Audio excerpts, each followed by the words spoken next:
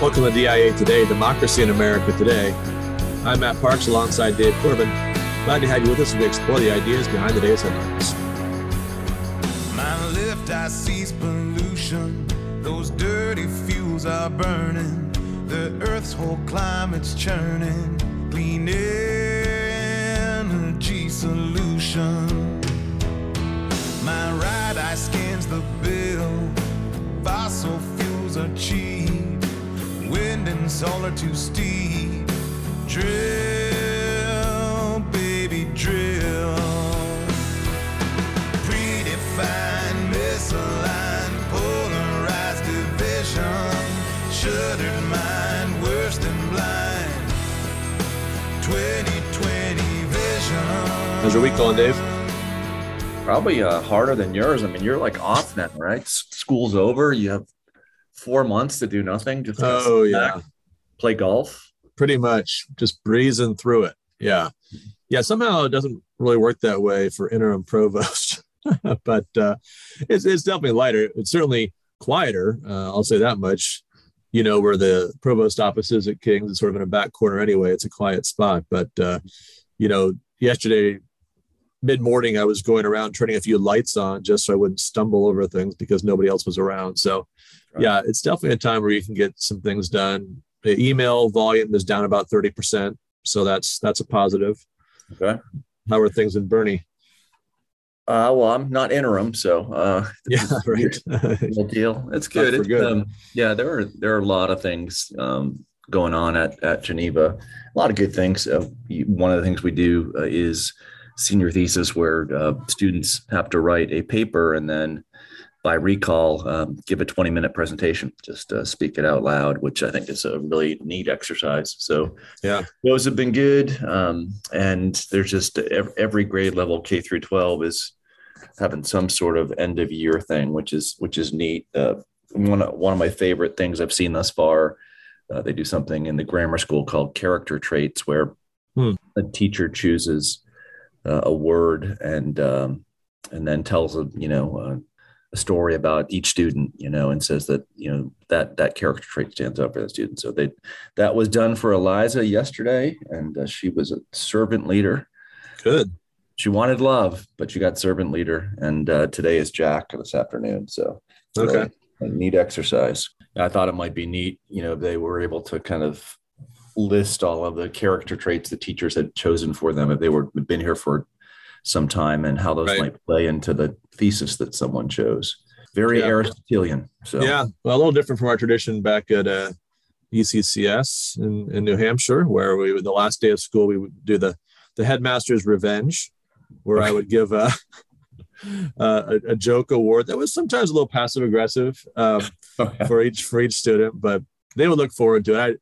It was great. It was kind of a lot of pressure because you would have students, 4 or 5, one student 7 years trying to come up with a new thing every year. Their character develops and evolves a little bit, but they're kind of the same person year after year. So it's not always easy, but there's some incident or something you memorialize. Anyway, that was like the latest night I would ever stay up. I'd be up at 1 o'clock, 2 o'clock in the morning, trying to figure out that last student or two and whatever the joke was that connected one to the next. So in the last couple of years, I would take occasional notes just so I'd remember, an incident, just so I could recall it at the time. But I'll share that idea with folks here. We may have some folks kind of at the upper levels who are wanting to do that, because we also had senior prank day. So I'm sure that that there'd be a lot of reverse pranks. There's be some payback, right? There's a little bit of payback involved in that. There's a few messages that I sent to the parents too, about what you should send or not send with your child for lunch, snacks, and desserts. So sometimes you have to communicate with humor what you can't communicate otherwise. So agreed. All right. Well, Aristotle, book 8. We're at the last book. And speaking of pranks and end of the school year, he ends on a very education-centric note. He writes at the beginning of chapter 1 of book 8 that no one will doubt that the legislator should direct his attention above all to the education of youth, for the neglect of education does harm to the Constitution. The citizen should be molded to suit the form of government under which he lives. For each government has a peculiar character, which originally formed and which continues to preserve it, end quote. So if you are a lawmaker, education is central to your endeavor. And you have to think through, what is it that your regime aspires to, and how can you have an educational program that fits that aspiration, that helps secure that aspiration. So the first thing we think about, of course, right, is we live in the year 2022, and a question that we've had as we've gone through Tocqueville and now Aristotle is, are we living within a democratic republic any longer? It was framed that way over 200 years ago. It certainly has undergone a transformation. There's definitely a lot of angst and ugly sentiment and antagonism that exists today, that there's a fight over what the regime will be. And I think that it's really kind of left up in the air, the question of what type of education ought we to want for ourselves. And I think that you often hear people today argue that, we've got to figure out a way how to train these kids to be more civil. What tends toward civility, what tends toward peace. And it's good that conversation is taking place, because I think for a long time, most of the conversation around education looked to the particular or private end of just achieving success, which meant doing the work that you need to do in order to have the skill set where you can work on a certain occupational pursuit and make a lot of money doing that. Now, no doubt that still exists, but I think it's interesting and good that living in a time that's troubling, we're beginning to ask these fundamental Aristotelian questions again. Yeah, thinking about how the role of character fits into an education. Think about the role of, or the relationship between education and the regime. This is a very interesting question. You were talking about the fact that we have certain understanding of our regime historically, which is maybe being challenged, has been challenged in many ways over the last century. And I think one of the ironies, if you think about the educational scene today, and we've both had a whole career in education, and we've taught at public and private institutions of various sorts and various levels. It's really the private schools that are doing the most work on behalf of the regime. Yeah. The public schools are laboring to undermine the regime quite explicitly in some cases, and maybe not always directly with that in view in other cases. But really, if you were to look at the typical education that one receives at University of New Hampshire or other public institutions and public schools, K through 12 level, this is, of course, where much the controversy is around school boards and CRT and all these kinds of topics. The effort that's being made there in terms of the basic orientation of the student they're trying to produce is one that would be antithetical to the basic principles of our republic. Mm-hmm. And meanwhile, quite contrary, I think, to Aristotle's expectation, perhaps, private education, the kind that you're doing at Geneva, the kind that we're doing at King's and other places that are similarly minded, although our ultimate purpose actually isn't to support the state, right? We have a higher goal in view where we're aiming to glorify God. But along the way, we're actually preparing good citizens whose character and habits would be quite supportive of the republic that the public institutions are largely abandoning. Yeah, and I think at the heart of that project, or at least how it was envisioned, both at King's and Geneva, there is great belief in the truth of the Word of God, in the standard of absolute truth. And that propels everything forward, right? That, what are we to do? We are to try to understand who He is and how He would have us live. So that project then lends itself to, I think, other commitments. And so the commitment to truth can lend itself to the commitment to justice. It can lend itself to the things that are supportive of a regime. But if you believe that truth is relative, or that truth is made or undone simply by attaining power, then your understanding of your regime, your understanding of your community is going to be one in which you're always kind of trying to figure out, well, who was stronger when, and then the game becomes not to try to figure out what the truth of the matter is, but how can I acquire power and then exert that power? And I mean, that's the fundamental question. And right, the book on education, Plato's Republic. I mean, you see it, in Proverbs as well, and throughout the Bible. That is this a matter of truth, or is this a matter of power? Right, the old question, what is truth? So I think that Aristotle has really kind of made an argument that you can arrive at truth, that you can think through rational principle and arrive at truth. And applied to the regime better believe in the truth of the regime, or it soon will go out of being.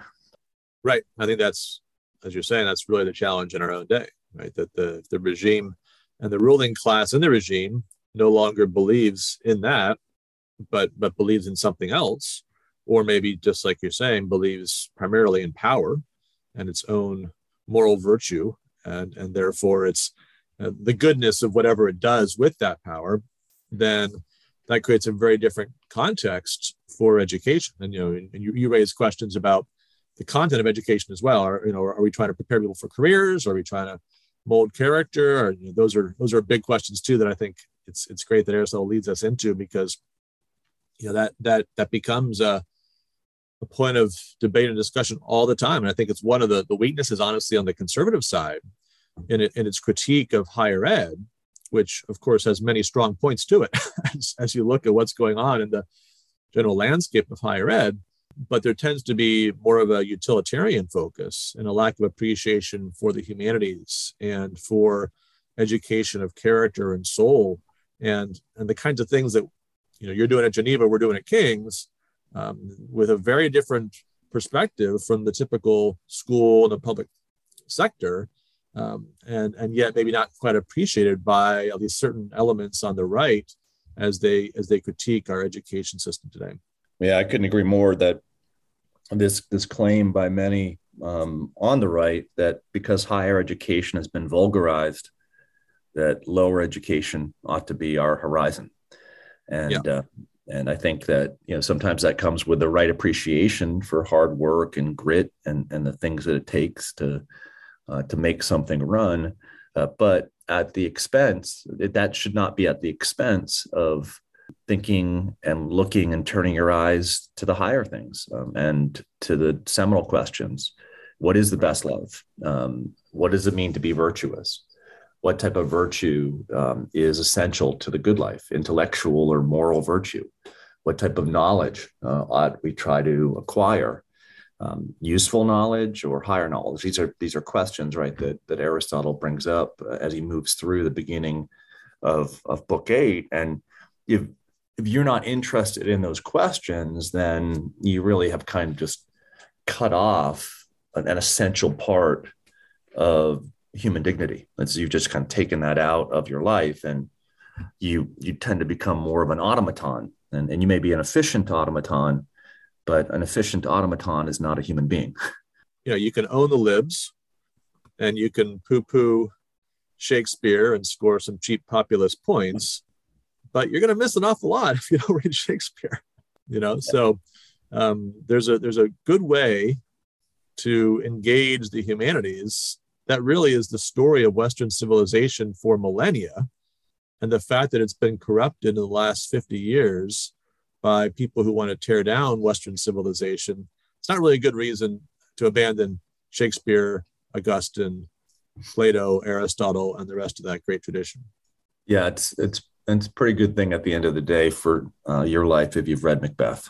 It kind of, especially if you have any talent at all or any ambition, it's probably a good thing that you read him. So, I mean, Aristotle's not unaware, right, that education could go in the wrong direction, because, he'll suggest here, right, that oftentimes these questions might be set aside or not considered. And then he also writes that, okay, well, people have different ideas about what virtue is. And even that disagreement or having the different ideas could lead to not practicing it, because one person thinks it's X and another person thinks it's Y. But I think that he comes out at a pretty good place here, that, that whenever you're thinking about what you ought to be doing, you ought to be thinking about whether or not it is liberating to the human being, liberating in a good way, securing for that individual, right, a freedom that only human beings are able to have. And that secondly, is whatever you're doing producing liberality within the soul or illiberality? And this goes to the question of, right, power, right? Right. The person who, in the basic definition of the word, who is liberal, is fair, is just, is accurate, renders to another, what ought to be rendered, and doesn't seek for themselves something that they ought not to possess. And these are great human traits. So education ought to aim toward that end. And I think if we take into account everything he said in the politics, you get into trouble, right, when you don't have these traits, and you're more likely to have a better peace, live more peaceably with others if you do have them. So it's no surprise that he ends here in Book 8. I think you're making a great point that the kind of person that comes out of the right kind of education is a person with a kind of generosity, with a willingness to engage other people in a way that recognizes their common humanity, that isn't aiming for the cheap rhetorical win, or just to score points or dunk on somebody, or just, kind of show off their superiority in some way, or force others to conform, just all those kinds of things, which are really so characteristic of our politics today, that there's a different model here, and it's a quaint term, the model of the gentleman, right? You think about that 19th century, say, British ideal, where the gentleman rightly realized, properly executed, as it were, that ideal achieved is something that is admirable and lacking too much in our politics. We're coming off some primary elections last night, and you just kind of look at what is it that carries you through the Republican primary these days. It's not being a gentleman, and it's not being somebody who's a thoughtful defender of the regime. Those aren't the qualities that are currently desired. And so there's going to be consequences for that. When people that are right, maybe more often than not on policy, are wrong on matters of character, and maybe no more wrong than their opponents, but wrong too, that's not good for the regime. Right? That's going to lead to a further coarsening of politics, greater division, more enemies, less friends, and less peace. Right. So then when he turns to the types of learning, these would be common to us, although we might not pick this list of 4 that he picks: reading and writing, gymnastic exercises, music, and drawing, these things that are fundamental means of education. You could see how the means fit with the ends that he suggested here at the beginning of Book 8. In particular, when he talks about gymnastic exercises, do we do athletics in order to become wolf-like and ravage, on the weak, or do we learn gymnastics so that we can become like a lion, noble, one who is courageous, who, yes, has strength, but employs that strength toward a noble end. And, here in chapter 3 and 4, he's very critical of the Spartans who, yes, they at a time learned how to practice gymnastics better than others, or perhaps they were focused on that and others were not. But at the end of the day, if they didn't hold up the model of the lion, more the model of the wolf, in becoming wolf-like, they swallow themselves up as well. So just to kind of further emphasis on this point, that the means that you use ought to be in alignment with the end that you seek. And on second point on this, that that requires having what we'd call downtime, peace, or leisure, but not an amusement that tends towards sloth, but peace and relaxation that tends towards contemplation, right? Yeah. Thinking about higher things, and this is essential to him. Yeah, this is where he gets into music, which is interesting, and this is another place where you can see differences over the last 75 or so years in our culture, right? With the emergence of popular music and the way that influences the culture versus other kinds of music, right? Traditional music, classical, other genres.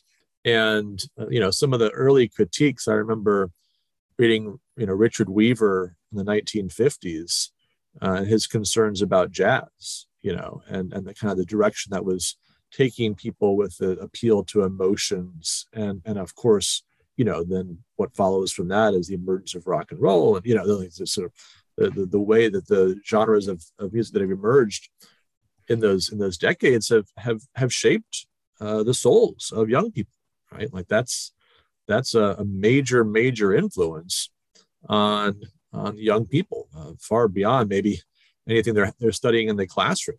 And so thinking about where that music is leading people, right? Is it elevating the sentiments? Is it guiding the soul towards something excellent? You think about the ultimate realization of the highest ends of humanity, and the images you get in the book of Revelation of this heavenly choir, that there's millions upon millions of people joining in, praising God. Worthy is the Lamb, whatever the tune is, right? More glorious than Handel. And so at its highest, right, the greatest expression perhaps of praise for God might very well be all those human voices singing with the angels his praises. But of course, music can take you in a very, very different direction. And so it's important to think about, right? Because the way that it influences the soul, perhaps without us realizing what's happening. So once again, a plug for Shakespeare, the man who has no music in himself, nor is not moved with concord of sweet sounds, is fit for treasons, stratagems, and spoils. The motions of his spirit are dull as night, and his affections dark as Erebus. Let no such man be trusted. Mark the music, right? You always need to mark the music to understand the day that you live in. And music can be inspirational, aspirational, or it can, the type of music that if you have a music in yourself that is of discord, it can likewise produce discord. So from Aristotle to Shakespeare to 2022, which is why all things are good in Texas, because there's just so many country music stations. Yeah, well, I remember, watching The Matrix when that came out, whenever that was, 25 years ago. And the first movie was kind of interesting. And so when the second one came out, I watched that one. And you got to the point where you kind of got their vision of what freedom was. Like what, if you were resisting the oppressive regime that was all around you, and it was a rave. It was a rave. And I thought, okay, that's it. I'm done with The Matrix, right? Because that there was something they missed it, right? Like they missed like music. Yes, like important. But that expression of just sort of giving yourself over to the passions as the highest expression of freedom misses the mark. Well, more to come. One more week, right? Finish up book 8, finish up the politics next week. So yep. So we're going to wrap up the show with Tocqueville's Crystal Ball. So we're now 2 rounds into the basketball playoffs and 1 round into the NHL playoffs. So let's check in a little bit on our picks before we make some new picks moving forward. So in the East, it's now down to the Celtics and the Heat. So Dave, you have the Heat going all the way. So you're still alive there. I had the Bucks, which of course lost in Game 7 to the Celtics. Some good consolation there that it was Boston that that defeated the team that I had predicted. And so maybe you have the same kind of feeling about this Eastern Conference final. Can't really lose, right? If the Celtics make it to the finals, great. If they don't, you were right about the Heat. Out west, it's kind of the opposite. So you had the Suns, of course, who lost badly in that Game 7 against Dallas. Yeah, wild. And I have Golden State as my eventual champion, so they're still alive. We'll see how they do against Dallas. NHL, both of our picks for the finalists survived the first round. So you had the number 1 seeds, I had the number 2, so they're both still going. So yeah, I'd say overall so far so good. But we only got 2 episodes left, as you mentioned, and so we're going to branch out a little bit, looking at the sports calendar coming up. We got one of the majors this week in golf, PGA Championship. And next Saturday, is soccer's biggest, at least club prize, Champions League final. So we'll talk about that one next week. The golf's always tough, right? Huge field, obviously. So picking a single champion is difficult. So what we're going to do is I'm going to give you 5 pairs of players, Dave, and you tell me which one will do better. And then I will ask you for your champion at the end, but we'll focus on these 5 pairs first. So first pair, Tiger Woods against Rory McIlroy. I'm going to take Rory McIlroy there. So playing well of late. Yeah. You never want to underestimate Tiger because, you think about 3 times his career should have been over. And certainly coming after his car accident, you think never going to play again. And here he is. But I do think McIlroy still outplays him. All right. Second pair, the Texas Bros. Jordan Spieth, your favorite. Justin Thomas. Who do you like? Spieth, of course. No doubt. All right. Yeah, he's coming off a runner-up finish last week, so he's playing well.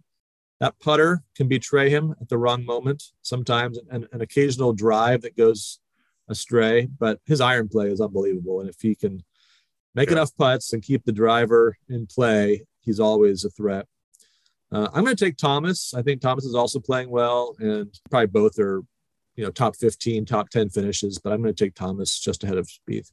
Third pair, we have the world number 1, believe it or not, Scottie Scheffler. Came out of nowhere, winning almost every other week this year.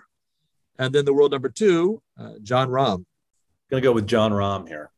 Yeah, actually, I went to a golf tournament once a few years ago. Caleb and I went, and we watched a group that was, at that time, it was Vijay Singh, who, of course, was a former number 1 player, and then Jon Rahm, who at that point was, just starting his professional career. He'd been number 1 amateur, but we walked around, and it was like 10 people following them around the course.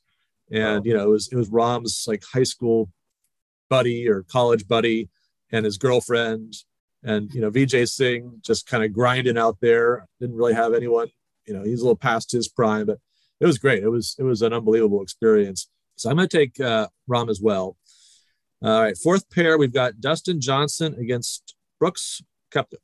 Two fun majors players. Johnson often falling just short in the majors. Of course, Koepka with an amazing record of winning majors and not much else, but certainly seems to rise to the challenge this time of year. I'm going to go with Koepka. I think that, you're right. I mean, he's won this thing twice. So I think he'll be in there this again. So yeah, I would take him, but he's had some injury issues. So I'm going to say DJ beats him out. I don't think either of them wins the tournament, but I think Johnson ends up ahead. Last pair, just for fun. Of course, just like some of the other majors, the PGA allows some of its former champions to play, even if they can't otherwise qualify for PGA Tour events. So we got John Daly, the 1991 PGA champion, 56 years old, and probably biologically about 75, given all he's done to himself over the years, against Shawn Michael, who's regarded as probably the least likely PGA champion, 53-year-old, won back in 2003. They're teeing off first tomorrow, 8 a.m. first group off the tees with one other player. Get them out of the way, I guess. But they might both shoot 85. Who knows? But anyway, which one finishes better between those two, Dave? You got to go with John Daly. Just to have to, just okay. For the character, it's, in and of itself. It's just. Speaking of Aristotle. Yes, exactly. A great model of Aristotelian virtues.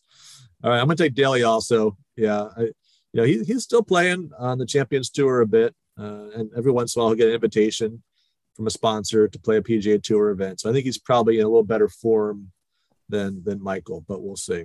All right, overall champion, who you got? Spieth. It's gotta be Spieth. Okay, yeah. Figured you'd pick him. I'm going to take Colin Morikawa, who's the world number 3, and certainly just a nice, consistent game, which is usually the kind that succeeds with the PGA. So, all right, we'll check in on that next week. In the meantime, thank you as always for listening. Please remember you can subscribe and review the show on your favorite podcast platform. You can also contact us at democracyinamericatoday@gmail.com. We'll talk to you soon. 2020 vision.